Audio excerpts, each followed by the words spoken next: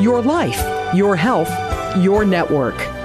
You're listening to Voice America Health and Wellness.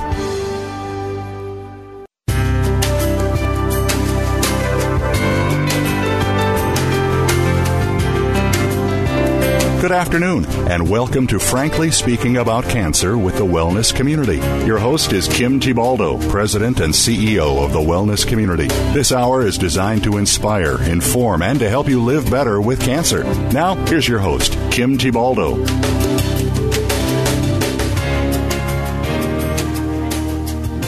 Welcome to Frankly Speaking About Cancer with the Wellness Community, a new internet radio show that focuses on informing and inspiring people to live well with cancer.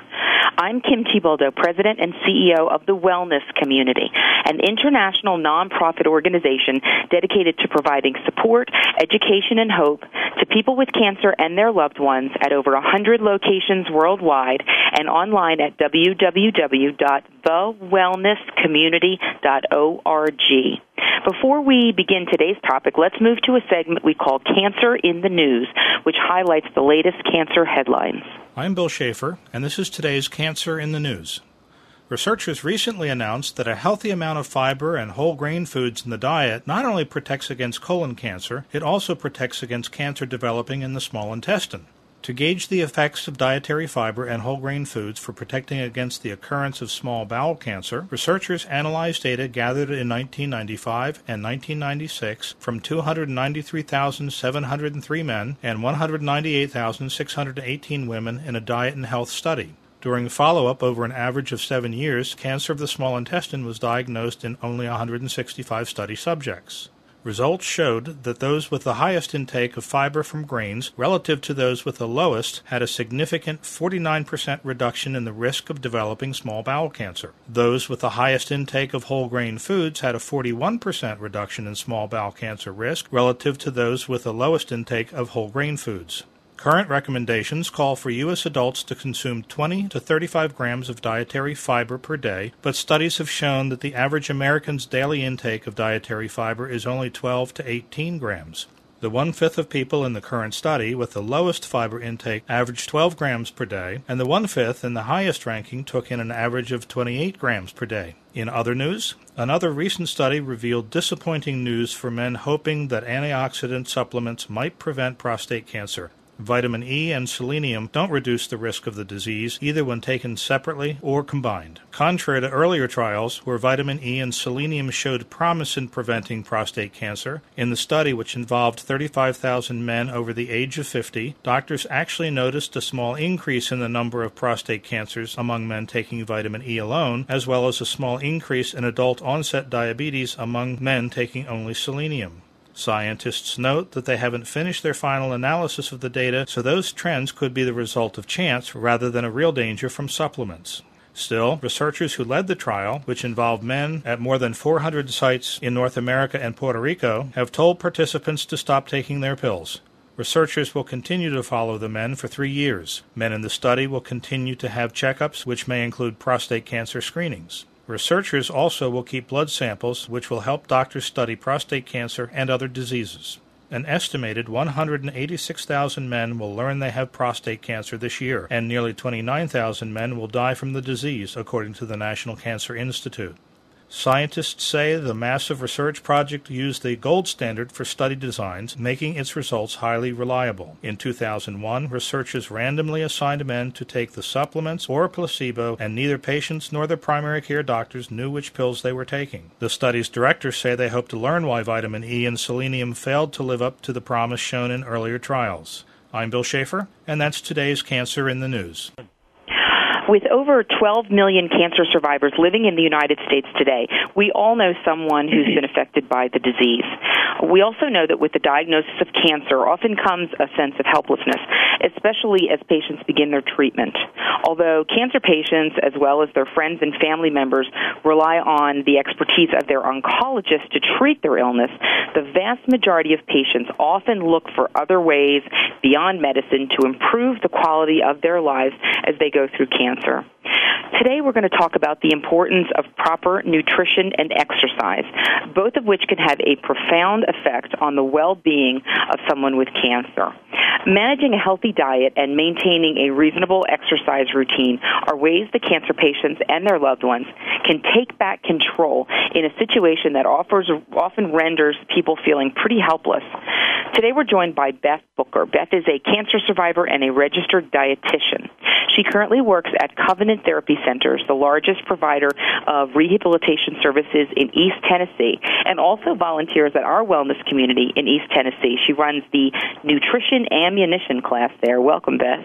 Welcome. It's good to be here, Kim. And we also have today Pamela Bradshaw, who is a cancer survivor, too.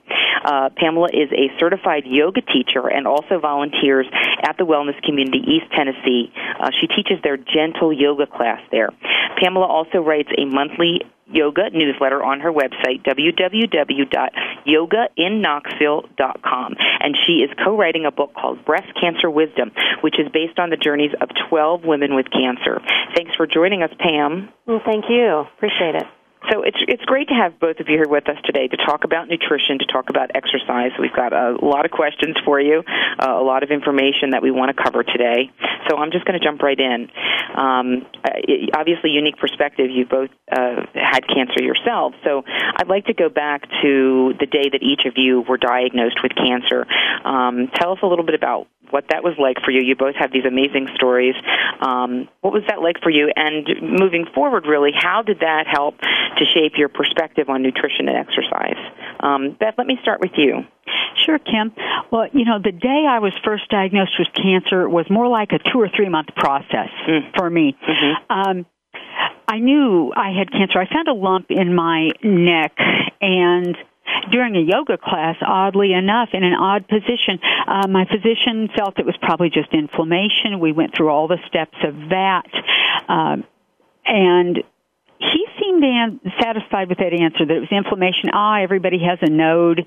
It's fine, because I wasn't manifesting any sign of disease. Mm-hmm. But it took me about 9 months of insistence and going to some specialists to finally say to a physician, if it's nothing, take it out.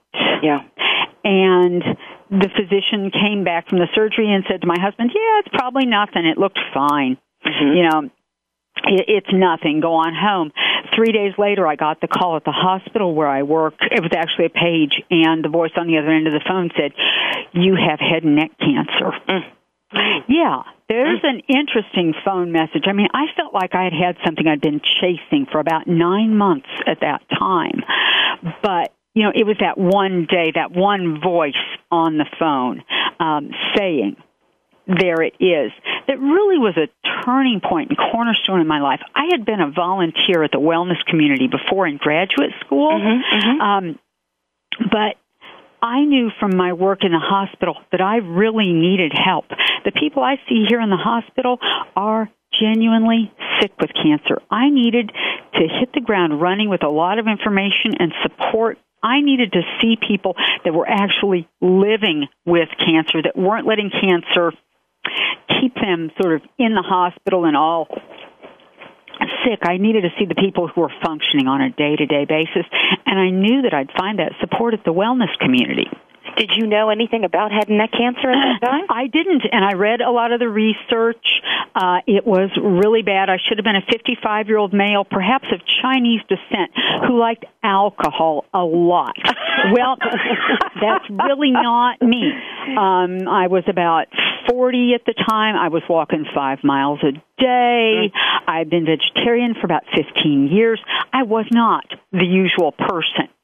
And so I went to the wellness community thinking, and I also should say, I had head and neck cancer of unknown primary, meaning they couldn't find the site that the cancer originally came from to treat just that small specific site.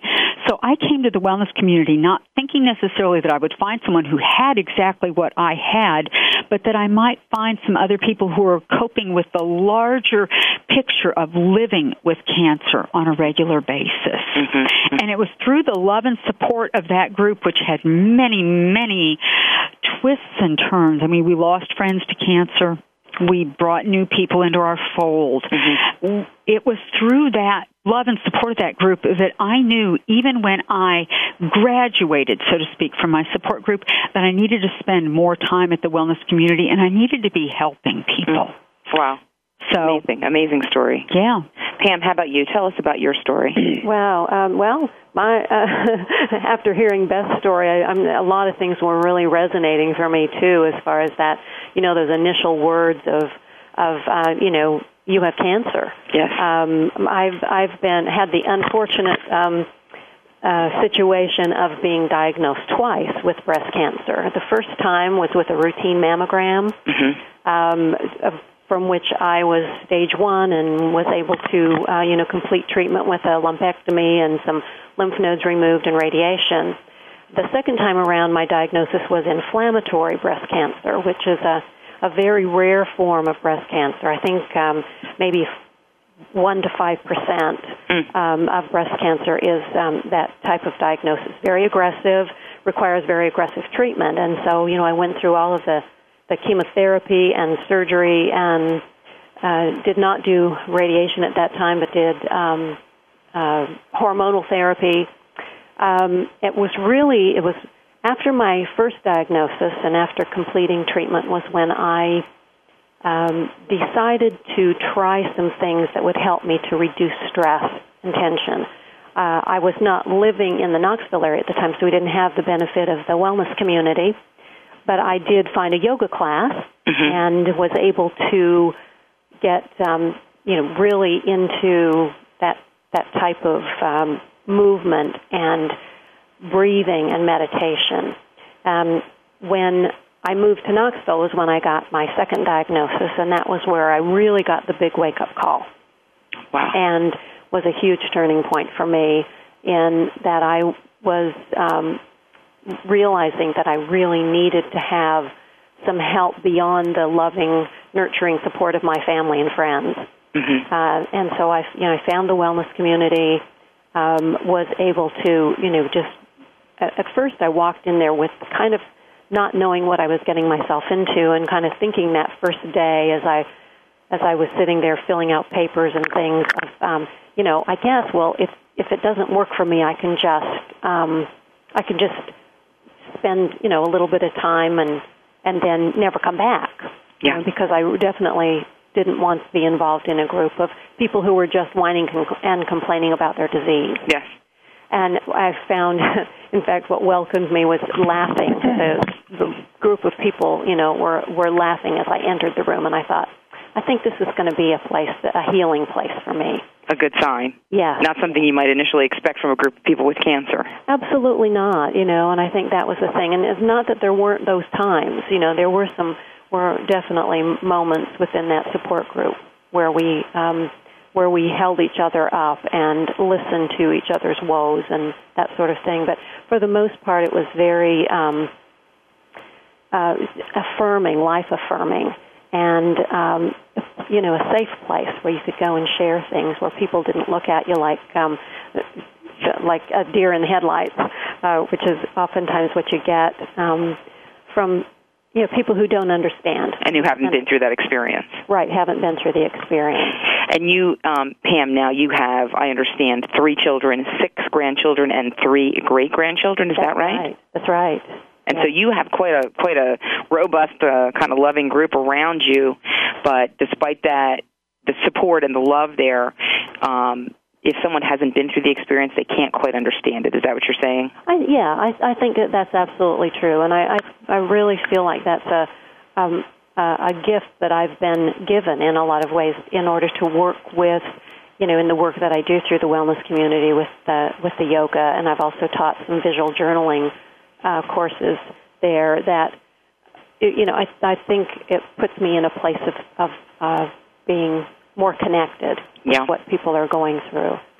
Beth, before we go to our break in a couple of minutes, I know you had a bit of a surprise after your treatment from cancer. Can you tell us that story? I was smiling thinking of Pam with this huge group of children and grandchildren and great-grandchildren around her. We're not that much different in age. I was 45. I had been told that the chemo had taken care of all my women's stuff, let's just say, and that I would never have children. Well, I was 45, and I was okay with that. Right. I began to experience a little abdominal swelling and started working out a little more with a trainer. I was building myself back up physically, but I just kept complaining. I had some cramping in my belly. I got diagnosed with irritable bowel and treated for that for a couple months when it wasn't getting any better. And I finally bought one of those grocery store pregnancy tests and found out that at age 45, I was 5 months pregnant. My daughter was born very quickly, or, I had like a 3.5, 4 month pregnancy. So it was the quickest pregnancy on record. My coworkers were just so tickled because they knew what an awful time I had through my treatment. My husband was deer in headlights, as were our families, because we had no children. Mm-hmm. And my daughter was born in a 3-hour labor and delivery. She is 5 now. She is magnificent, if I do say so myself. And, it was my oncologist he learned about it by a letter from my GI doc before I got a chance to tell him. And he just sat and cried because he was so happy. All he could say was, we're men, and sometimes we just miss the obvious stuff. We don't think about that. So she's 5 now? She's 5. Her name is Lauren? Her name is Lauren. She's in kindergarten at this point. And a real surprise post-cancer treatment, huh? Oh, amen. Amen. And, and a really good reason for me to keep on top of all this being healthy stuff. There you go. I love it. Well, we're talking today on Frankly Speaking About Cancer, about nutrition and exercise during and after cancer treatment. We are going to take a quick break right now, and we will be right back. Your life, your health, your network. Voice America Health and Wellness.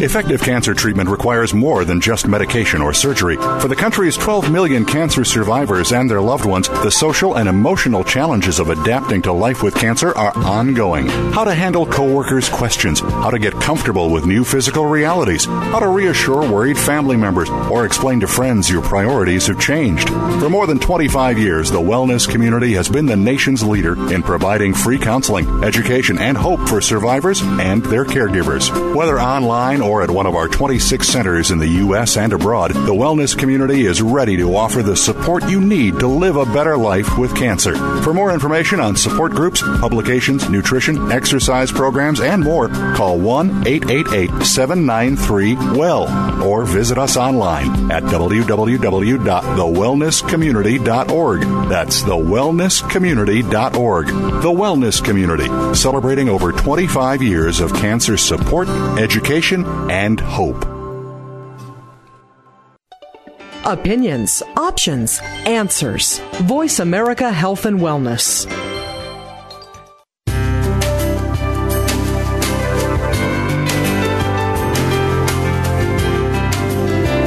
You're listening to Frankly Speaking About Cancer with the Wellness Community, an inspirational program offering the resources you need to live a better life with cancer. Now, here's your host, Kim Thiboldeaux, President and CEO of the Wellness Community.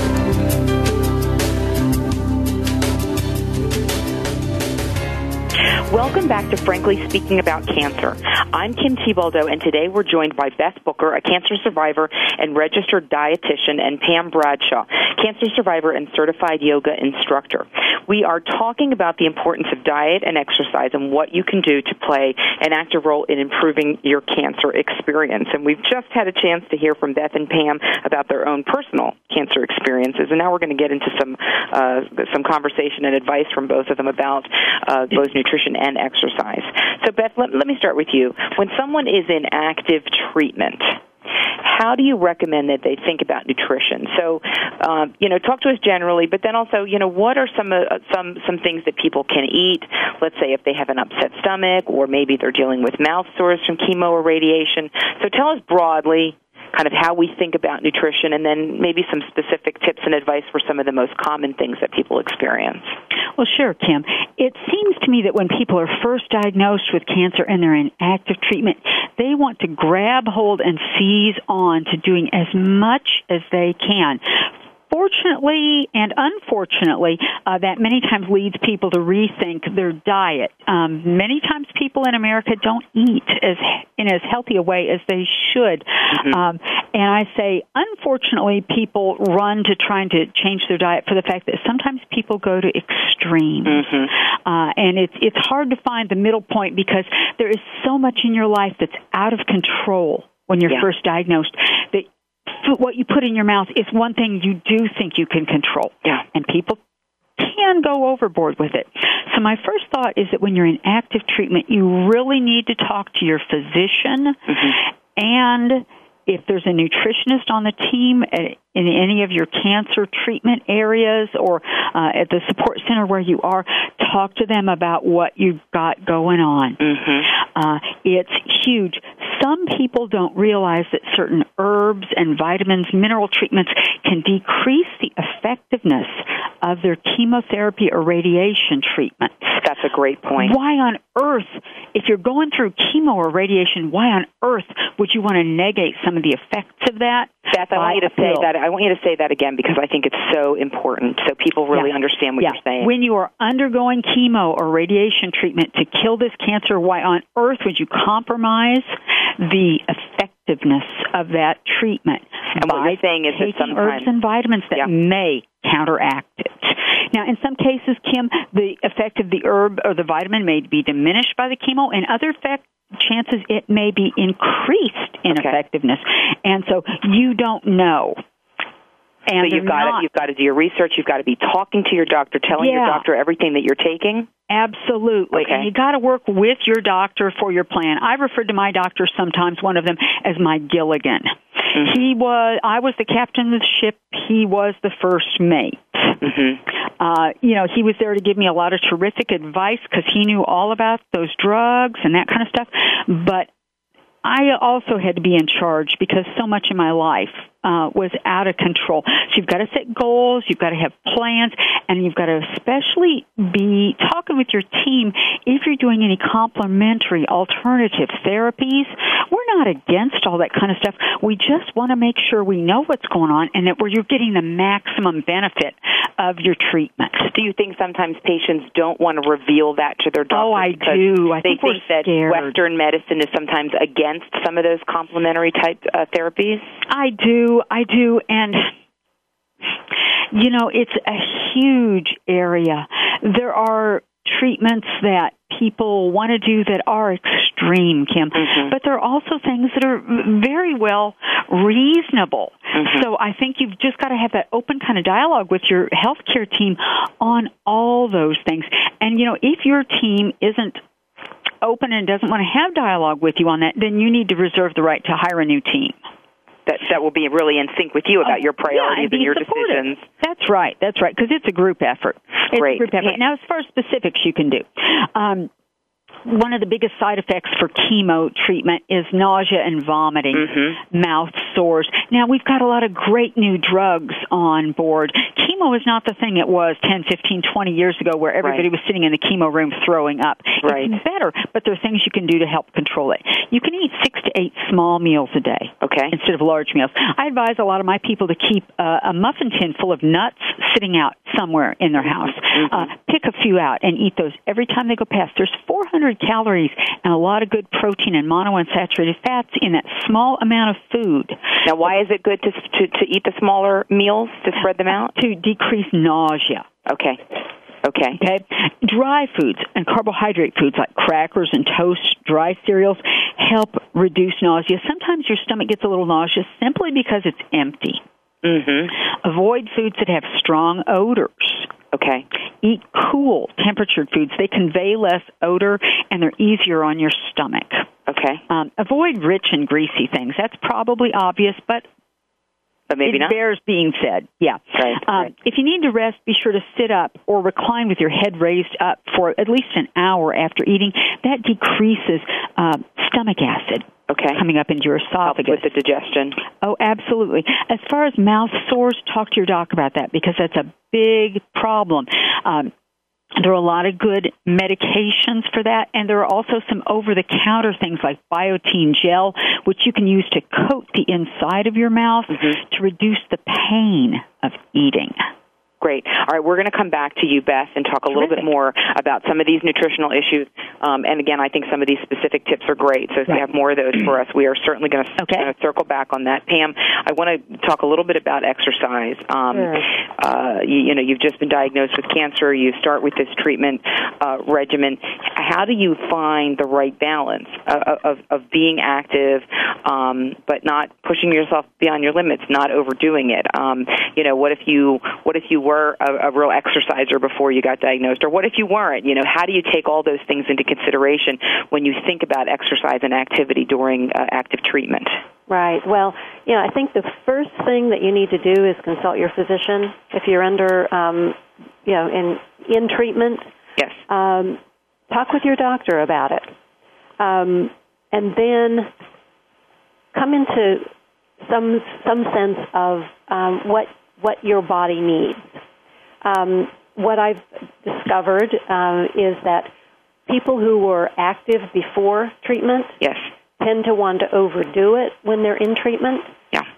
They tend to think, well, if I happen to be out running 3 miles 4 times a day, maybe I can run 2 miles 3 times a day or something. Yeah. And they often find that it depletes their energy and really sends them down the spiral. Yeah. So, really being in touch with what your body is telling you, what your physician is telling you, is really important. What I find, since I teach a very gentle form of yoga, that most people who come to my classes are able to do just about everything, whether they're in treatment or not, depending on whether or not they have been active exercisers or not before. What I try to tell them, though, and really impress on people who are in treatment, is to be gentle with yourself. Go at it slow. Your body is working really hard to heal itself. If you're trying to exercise too much or being too active, then you're going to negate the benefits. It's going to, you're going to tear down your body, and the treatment is not going to be as effective. That said, I think some movement is really necessary. Right. A lot of times people feel sick, they feel tired, they don't feel like moving. I think it's really important, and studies show that getting the lymphatic fluids flowing and not allowing that muscle loss, that happens if you're inactive. It's important to have some kind of activity, some stretching, some gentle movement, some moderate exercise without overdoing it. Yeah, I've heard some patients say, Pam, that they felt like they were too tired to exercise, and they just, were just exhausted, and they just slept more, and they slept more. Right. And once someone sort of inspired them to start to do some movement, even just to walk around the block, some fresh air, that they actually started to feel better and less tired. And they felt like they just needed to sleep more, but then they actually realized that actually getting some physical activity and exercise was helping to wake them up and not feel so tired. Right, absolutely. And I found that with myself. When I was in active treatment, and chemotherapy, there were days when all I wanted to do was just lay around and sleep. Yeah. But I found that if I got up and I took a little walk, if I did a few gentle yoga stretches and poses, then it really did make a huge difference. We're going to go to a break in a couple of minutes, but I want to just talk quickly about caregivers. And we've been talking a lot about what patients should do, but how can someone with cancer use exercise and nutrition as kind of a way to connect with family and friends? Beth, let me start with you on that question. Well, I know my friends were all interested in hearing the story when they found out I was first diagnosed with that. One of my quickest ways to connect with my friends and let them know what was going on was a series of emails, which I still have archived in my computer. Mine were entitled, "We Have News." Oh, gosh, Kim, I can almost cry saying the title because it brings back such memories to me that I was sending out these notices, and I hated in one sense to use that email impersonal nature to tell my friends this big story, but it was better on my psyche than telling it again and again and again. Yeah. Which really tore me down emotionally. But as far as the nutrition aspect, I mean, my friends really seized hold of a lot of opportunities. As a way of connecting, I was sharing with them what I was learning about food and exercise, about preventing cancer. Lots and lots of cancers are related to poor diet and sedentary lifestyle. Yeah. So I really wanted them to know. I wanted them to see my example because I was really taking care of myself, yet I got cancer. Yeah. And the other thing I think that I learned and was a way to connect was to allow your friends and family to support you with food when that's a possibility, but be true to yourself, too, and don't let people push you. Yeah. I was always the person who did for other people. Yeah. The cancer was a time in my life when I had to sit back and learn how to receive good things from other people and allow people to do for me and my husband. And food becomes a way that people can express that emotion to you. Absolutely. People fed him sometimes, even when I was eating through my feeding tube, as I did for many months. I never ate anything with my mouth. But food was one way people could find something to do for our family.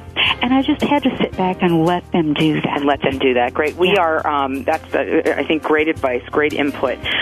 We are going to take a quick break. We're going to be right back with Beth and Pam. We're talking today about nutrition and exercise during cancer. Opinions, options, answers. Voice America Health and Wellness. Effective cancer treatment requires more than just medication or surgery. For the country's 12 million cancer survivors and their loved ones, the social and emotional challenges of adapting to life with cancer are ongoing. How to handle coworkers' questions, how to get comfortable with new physical realities, how to reassure worried family members, or explain to friends your priorities have changed. For more than 25 years, the wellness community has been the nation's leader in providing free counseling, education, and hope for survivors and their caregivers. Whether online or at one of our 26 centers in the U.S. and abroad, the wellness community is ready to offer the support you need to live a better life with cancer. For more information on support groups, publications, nutrition, exercise programs, and more, call 1-888-793-WELL or visit us online at www.thewellnesscommunity.org. That's thewellnesscommunity.org. The Wellness Community, celebrating over 25 years of cancer support, education, and hope. Your life, your health, your network. This is Voice America Health and Wellness.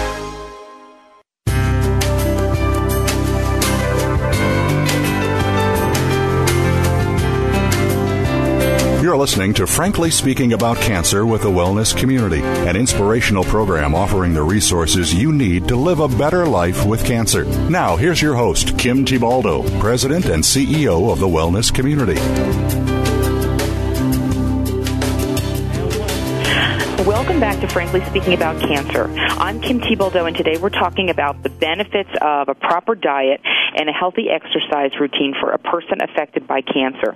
We're joined by Beth Booker, a cancer survivor and a registered dietitian, and Pam Bradshaw, also a cancer survivor and a certified yoga instructor. Both of our guests volunteer at our wellness community in East Tennessee in Knoxville. I've heard over the years in talking to patients around the country, I've heard people oftentimes refer to cancer as a wake-up call, whether it makes them realize they want to live their life more to the fullest or appreciate friends and family, maybe heal a damaged relationship, that sometimes cancer can be a blessing in disguise. I imagine both of you have probably observed some of this in your work that you've done, but do you find that cancer also makes people want to change their habits, want to change their lifestyle? They want to eat healthier, exercise more as a result of having been through a cancer experience. Have you observed that in your work? Beth, let me start with you. Oh, absolutely, Kim. It's, as I said earlier, nutrition is one way that people can positively impact their life and the course of their treatment when it seems like so much else in their world is totally spinning out of control. Yeah. It's a way that people can affect the outcome of their treatment by keeping themselves properly nourished. I mean, you cannot kill cancer and renew those cells and rebuild your body without proper nutrition. You can reduce your chance of recurrence of your cancer by proper nutrition, and you can decrease risk of other health issues that we know are nutrition related, like diabetes, heart disease, stroke. Yeah. I mean, people, though, as I've alluded to earlier, sometimes do really go to extremes. I think one thing it's appropriate to ask people or to think of when you're going through this yourself is what I'm doing doable on a long-term basis? Got it. Yeah, because... Is it sustainable? Can I do this every day, day in, day out? Absolutely. And the other thing is, what are the things I can change in my life that would give me the biggest bang for the buck? I see people who want to, let's say, go to all organic foods, which is a fabulous idea if your budget will afford it. But what are the foods I eat most commonly that are most associated with pesticide residual? So maybe I should, back up a little bit and change those foods first. Maybe I could sustain that longer and move in other directions. Yeah. Pam, what about you? Have you seen people in your yoga work? Have you seen people who've said, you know what, this cancer experience is really going to motivate me to get some exercise, to learn about stress reduction, to learn how to take a little bit more control of my life and do what I can do to both manage the disease and also, as Beth suggesting, perhaps do some things that might prevent a recurrence of the disease? Most definitely. I see that all the time. I have oftentimes married couples coming into the class, and the husband or wife supporting the cancer patient who is really wanting to change their lives, and I see them wanting to change in many different areas of their lives. The exercise, the movement, the yoga, dealing with stress, relaxation is a really big part of it. They're changing their diets. They're looking at, nutrition and how that affects their lives. They're looking at relationships. They're, all kinds of, I think it can be a huge, as we often call it, a wake-up call. It's like a part of ourselves that awakens to the inner knowing of there are ways that we can nurture and heal and care for ourselves that perhaps we weren't doing before, or perhaps we were just misled in different areas. And so, yes, definitely I see that all the time. All the time. So let's talk a little bit about, we talked about some of the ways that folks can address some of their exercise and diet issues during active cancer treatment. Then you finish your treatment, then you move into what we call now this survivorship period, this post-treatment period. Are there changes, things that folks need to consider once they're done their treatment? They're kind of trying to get back to a normal life, or what we sometimes call a new normal after cancer treatment. Beth, are there, with regard to nutrition, kind of, maybe they're finishing up their treatment, they're starting to get their energy back, they're starting to feel better. What are some of the considerations around nutrition as they move into this survivorship phase? Yeah, and you've got to remember, survivorship is the rest of your life. Yeah. I've got a few tips for that and ideas. The first thing I think, Kim and Pam, is you've really got to emphasize variety of foods in their diet. Look at colors. I tell my child all the time, make a pretty plate, meaning, have some red peppers, have some broccoli, don't make, a lot of us in America have this beige plate of food on a regular basis. Yeah. The burger and fries. You've got to have variety. Yeah, and You've got to. There's a lot of different nutrients. The colors of food are key to the nutrients in them, and you've just got to have a lot of different stuff. You need to look at decreasing the intake of animal-based products probably that you have in your life. Sure, I've been vegetarian for about 20 years. I can speak to that. But the thing is, even if you're not going to become vegetarian, being vegetarian didn't keep me from getting cancer. Yeah. But the thing is, we know that diets high in animal products are generally higher in fat, lead to obesity, and it's all linked very closely to cancer. So look at increasing your plant foods, decreasing your meats. Use nutrition and exercise to achieve a good and healthy weight. We know obesity is linked to cancer. That's something we can all work on. And finally, enjoy food and have it all in moderation. I tell my class all the time that I fight cancer at every meal or snack or opportunity, yes. but they also know that I can fight cancer at Ben & Jerry's. I mean, sometimes you just have to have other things. I don't want people to spend the rest of their life absolutely looking at every molecule of food they have. I don't want them to be paralyzed with it. You have to be able to still enjoy food. And enjoy life and enjoy the social time together with people. Yeah, and make smart choices most of the time so that you can have those other things at other times. Just don't let those rule your life. So, Beth, quickly, before I go to Pam, I just want to hear quickly from you, Beth. I know we always see these lists of the top 10 healthiest foods or the top 10 things you should be eating. Can you just quickly kind of check off a list for us of some of the healthier foods that people should be thinking about? Any cruciferous vegetable, broccoli, cauliflower, Brussels sprouts, cabbage, those are high in indoles, vitamin A, and those fiber, really high. Whole grains. Okay. Nuts. We're learning much, much more about nuts. So those are a terrific health. So people worry sometimes about the fat in nuts. Should people worry about that? It's monounsaturated fat. Most studies show that people who increase their intake of nuts subconsciously decrease their calories in other areas, perhaps from less healthy fats. Okay. And most people who eat nuts actually weigh less. So it's also about the portions, I would imagine. Oh, it sure is. Right. It sure is. About an ounce is most of the portions. What about omega-3s? What about fish, things like that? Omega-3 fatty acids are key in some cancer fighting, also in heart disease. But you can also find them if you don't eat fish. You can also find them in flaxseed. I have lots of people who are using flaxseed, and people who are using some walnuts and other nuts to provide that. Great. Yeah, and don't forget fruits. But most of the health benefit of all this stuff is in the skins. So we're talking about stuff from nature, fruits, vegetables, nuts. Yeah, closer to the way God made it, less like the people made it to sit on the shelf for 6 months. Right. So we're gonna come back and talk a little bit more about what we know about kind of prevention, reducing risk of recurrence. Pam, let's talk about. Okay, so you're through your treatment. You're feeling like you're getting some strength back. You really want to think about an exercise routine now when you move into survivorship. How should people think about that, Pam? Right. Well, I think probably the most important thing to think about is that the activity, the exercise is safe, that it's effective, that you're actually accomplishing what you want to accomplish, and that it's enjoyable. It's something that you really love to do. So that you'll keep it up? You may not entirely love it in the beginning, especially, if you've been pretty sedentary during your treatment. And I think that's one of the reasons why it's important to stay active during treatment, as active as you possibly can without diminishing your energy levels and counteracting, the effects of the treatment. But, I think those things it's so important to find something, to have some variety in your activity.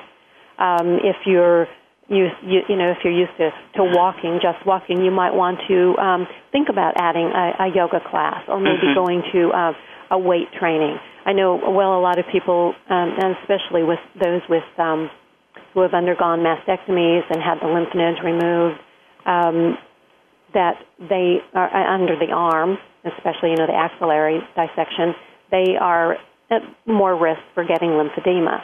I think that there are other kinds of cancers, too, lymphedema in the legs and different areas. I think the jury is still out on weight training, but, they're finding even light weight training for people, breast cancer survivors is a good thing. Is important, can help build muscle mass. Definitely. It builds muscle mass. It gets the squeezing of the muscles is what gets that lymphatic fluid flowing, and that's what we want. We want to get. Great. So, Pam, we're just going to take a quick break. We're talking today about exercise and nutrition for people with cancer. We're going to be right back because we have a lot to talk about today. A fresh look at today's health. Voice America Health and Wellness. Effective cancer treatment requires more than just medication or surgery. For the country's 12 million cancer survivors and their loved ones, the social and emotional challenges of adapting to life with cancer are ongoing. How to handle coworkers' questions, how to get comfortable with new physical realities, how to reassure worried family members, or explain to friends your priorities have changed. For more than 25 years, the wellness community has been the nation's leader in providing free counseling, education, and hope for survivors and their caregivers. Whether online or at one of our 26 centers in the U.S. and abroad, the wellness community is ready to offer the support you need to live a better life with cancer. For more information on support groups, publications, nutrition, exercise programs, and more, call 1-888-793-WELL or visit us online at www.thewellnesscommunity.org. That's thewellnesscommunity.org. The Wellness Community, celebrating over 25 years of cancer support, education, and hope. A fresh look at today's health. Voice America Health and Wellness.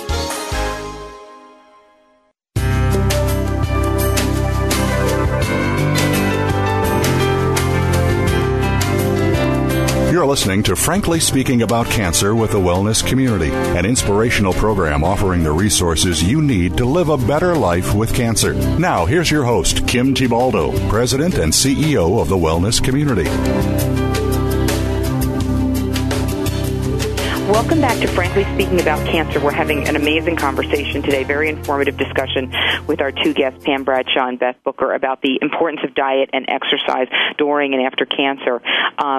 I want to go back, Pam, just quickly. We were talking a little bit about some of the things that folks can do once they're finishing up treatment, moving into survivorship, how they can get into a nice exercise routine, and also what we know about the importance of exercise in helping to prevent cancer, or for those who've had cancer, to help reduce a risk of a recurrence of cancer. So you were telling us a little bit about get active, find some things that you like so that you'll keep up with that. Let's pick back up there. Okay, all right. Well, I think that's probably of ultimate importance, is finding something that you really enjoy doing, and then finding a variety of activities to keep you interested. I happen to gravitate towards yoga, but before I started doing yoga, I was into more aerobic type, like jazzercise and things like that. There was, more of a aerobic type exercise, a little bit of running, some walking. If you, probably in the beginning, sometimes swimming, some very gentle things, getting in the pool, doing a few of the water aerobics or swimming is helpful. Riding on a stationary bicycle. If you're doing something, Pam, and you're in pain or you're uncomfortable or if it hurts, what should you do then? Don't do it. Don't do it. My recommendation is always, if it's painful, don't do it. Okay. Find something else to do. Back off from it. That's one of the first things that I tell students in a yoga class is we follow the tenet of non-harming, and that begins with ourselves. We never do anything that harms. So if it's painful, if it hurts, don't do it. We don't believe in the philosophy of no pain, no gain. What I say is if there's pain, there is no gain. There is no gain. Right. Pam, do we know definitively that exercise can help prevent or reduce the risk of a recurrence of cancer? Well, the Cancer Society has a lot of information about that, and basically studies are showing that it really is, exercise is very beneficial. It's helping to for physiological strength and stamina, but it also, if anything, it's the quality of life. People find that when they're active, they're moving, they're eating properly, having enriching relationships. It helps their quality of life.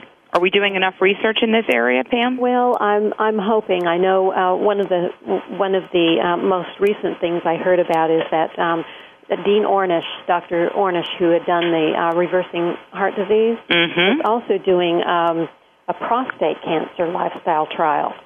He works a lot with breast cancer as well, with breast cancer support and lifestyle programs. And there are studies throughout that in particular was the one that I happened to come across that I thought, they're beginning to show that there's a lot of benefit in exercise. Yeah. Beth, what about on the nutrition front? Tell us what we know about how nutrition can help either prevent cancer or reduce the risk of a recurrence of cancer. Well, like exercise, of course, I think nutrition isn't nearly as funded as should be. I like to think that broccoli doesn't have the traditional, the big backing of research bucks that many pharmaceuticals do, but, there's always hope for the future.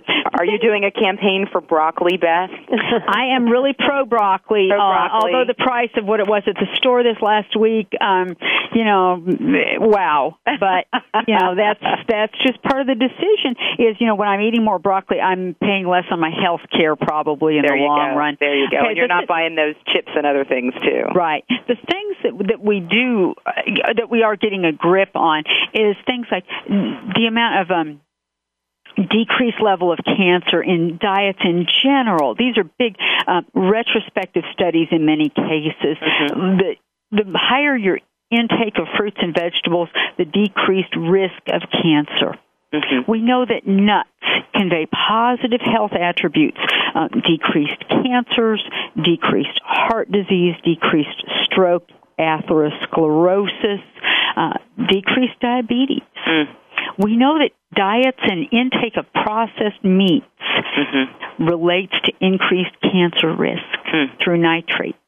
Mm-hmm. Okay, and here's a big one that I think is pretty controversial. We've had entire discussions. We've had an hour-and-a-half discussion on this a while back in my nutrition ammunition class. Listen to this one really carefully. Sugar does not directly cause cancer. Okay. The thing with sugar is diets high in sugar are generally also high in fat, low in fiber, low in vitamins. Sugar is closely associated with junk. Mm-hmm. And I love sugar in a little moderation at my Ben & Jerry's stop or an occasional dessert, despite the fact that I can't taste sweet anymore after my cancer treatment. I still like the thought of sugar sometimes. But the thing is, the sugar itself is not the enemy. The thing is, it displaces nutritious foods at all, in our diet. Mm-hmm. So use it in moderation. It's a tool. Pick it up, put it down. All right. Go ahead. We know that obesity increases cancer risk, and it also increases your risk of dying from whatever your cancer is. So the what we call the comorbidities, huge with obesity. So those are things like diabetes, things like heart disease. Yes, and just the treatment of the cancer itself becomes more difficult in very large people. And as a nation, we are becoming very large people. Quickly, Beth, do we know about diets in other cultures? Do we see lower incidence of cancer in other cultures where the diet's different, maybe a little healthier than the American diet? We do. We see decreased risk in Mediterranean diets, which are higher in olive oils, monounsaturated fats, lower in meat items. But, we also know that those people who live in those other cultures, Kim, are more physically active. Okay. They don't sit in front of their computer all day. They're out walking and doing things. So it's a combination of lifestyle factors. It doesn't happen in isolation. It's diet. They're more active. I also know, having traveled quite a bit and having visited many different cultures, that other cultures sometimes place more of an emphasis on family, more of an emphasis on community, more of an emphasis on social time. Some cultures they don't live to work; they work to live. Right. And so there's a different level of kind of pressure and stress, more sense of community in some cultures. Well, that's absolutely true. And the other thing I can think of, Kim, is there's no one best food. I love to say that God didn't make one perfect food and give it to one guy to sell to the rest of us. Because, you will read this or that study, and it's maybe an isolated incidence of this or that. Right.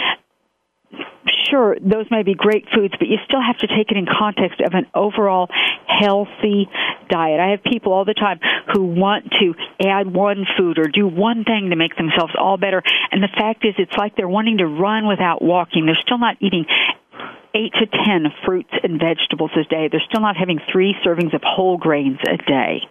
they're still not exercising. Right, getting out there and getting... adding the pill isn't going to fix it. Isn't going to fix it.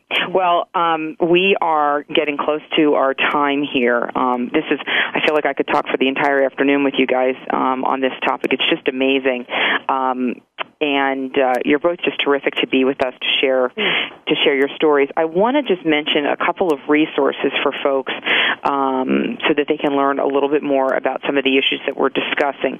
There are a few websites that offer nutritional and exercise information for people affected by cancer. The National Cancer Institute, which is, of course, from the U.S. government, has a great overview of nutrition and cancer care. You can visit www.cancer.gov. Also, the American Cancer Society has a section of their website devoted to providing nutritional information, as well as a section on exercise for cancer patients, and you can visit their website at www.cancer.org.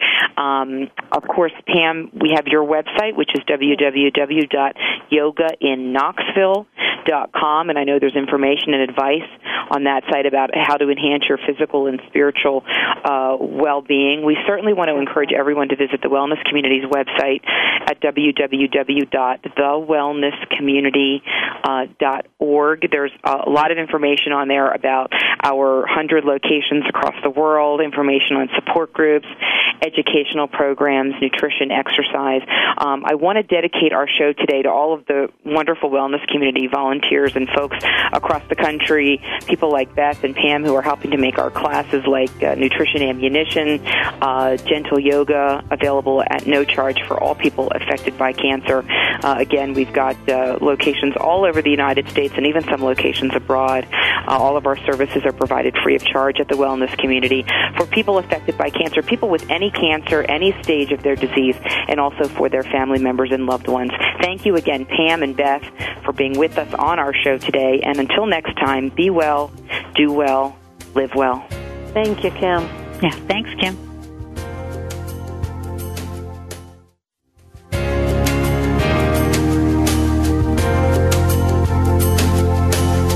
Thank you for joining us for Frankly Speaking About Cancer with your host, Kim Tibaldo. We're here for you every Tuesday afternoon at 1 p.m. Pacific Time and 4 p.m. Eastern Time on the Voice America Health and Wellness Network. In the meantime, stay connected online at thewellnesscommunity.org. That's thewellnesscommunity.org.